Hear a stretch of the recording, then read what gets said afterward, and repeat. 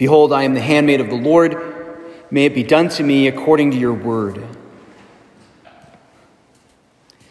We like to think that Mary had it easy.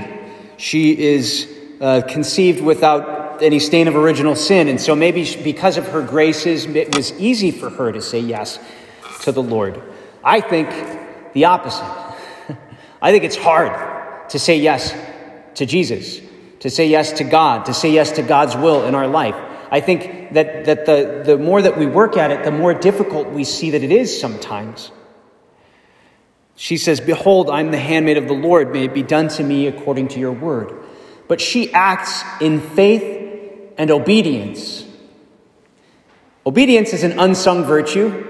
We don't talk much about it in the church to some degree because we like to ignore it. Because we say, well, obedience is for those holy people who have their lives together.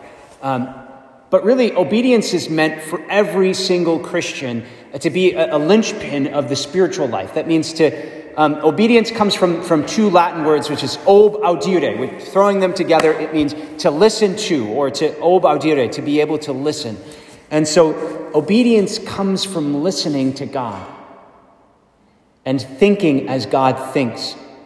And so saying and speaking a word that comes together with the one that we are listening to. And if we're listening to God, if we're in conversation with God, then we also desire to obey.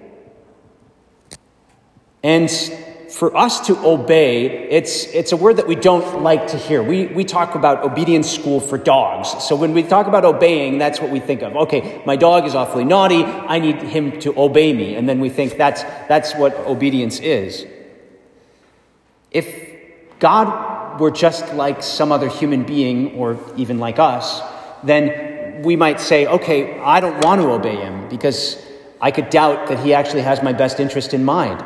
Or I could doubt that he cares about me or about my family or about my wishes. But God is love. We talk about that all the time, but it means he's perfect love itself. His nature is to love, and he can't not love perfectly. And so by his very nature, he desires what's best for us. And so obedience in that sense is knowing that God is love and perfect in himself, and that he desires my good. So listening to him and choosing to do what he asks me to is a virtue. And we might sort of nod our heads at that and say, okay, yeah, I can get behind that. But it's not easy to believe. It's not easy to say yes to the Lord. And it's not easy to have the obedience that Mary had in the gospel today. Just before she receives this annunciation, or rather as part of the annunciation that she receives, the angel says to her these words, which we think are sort of like kind and caring words. Do not be afraid, Mary, for you have found favor with God. It's not just that the angel is trying to pat Mary on the back and say, now, you're going to have a tough time with this one, Mary, but here we go. It's rather that this phrase is only used in the Old Testament when somebody's about to die or go into battle. It's not a simple phrase. It's not a little, nice pat on the back. It's like, get ready, Mary, because people are going to think, first of all, that you cheated on your husband because you're pregnant and he doesn't know how. So get ready for that. Oh, and by the way, your son's going to go to the cross and die. Get ready for that. Is this easy for Mary? It might seem like it's just a pretty little story, but it gets us ready for the gospel, for Jesus to come and set his people free from their sins. And obedience is not easy. For Mary, it risked everything. And so obedience is tough.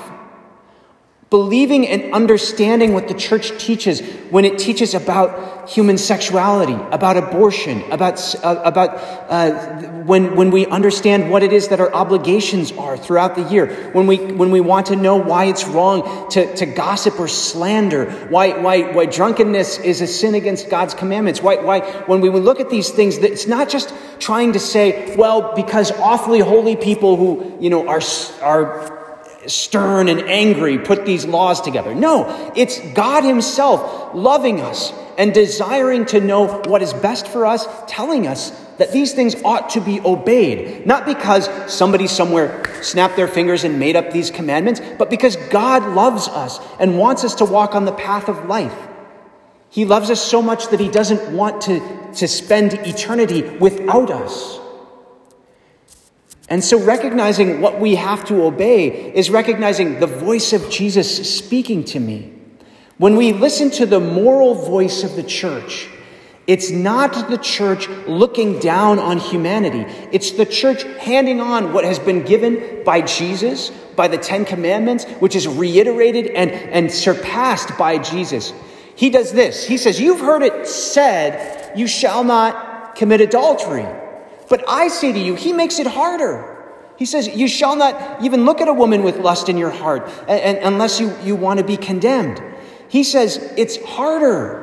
And so what does it mean to be a disciple, to follow after Jesus? We need to ask for the grace of obedience, because it's not easy to be a Christian. And being a Christian who's obedient is countercultural. Pick your flavor of Christianity. You can be anything you want. You can believe whatever you want. All you have to do is go and find a different church. And so the history of the church is trying to hold on what it means to be Catholic. Catholic isn't just like a can of Coke. Well, I like Sprite, you like Coke, I like Pepsi. It's not just a brand name. Catholic means universal. And to be universal, it means that we are obedient to what has been handed on to us, which is difficult. It's painful. It's not a popular conversation topic around the Christmas table, but it is true. And it sets us free. So for Mary to be obedient was difficult. For us to be obedient, it's difficult as well. But she is our model of obedience. She said yes, even when it meant it was going to risk her everything. And because of her yes, it transformed the world.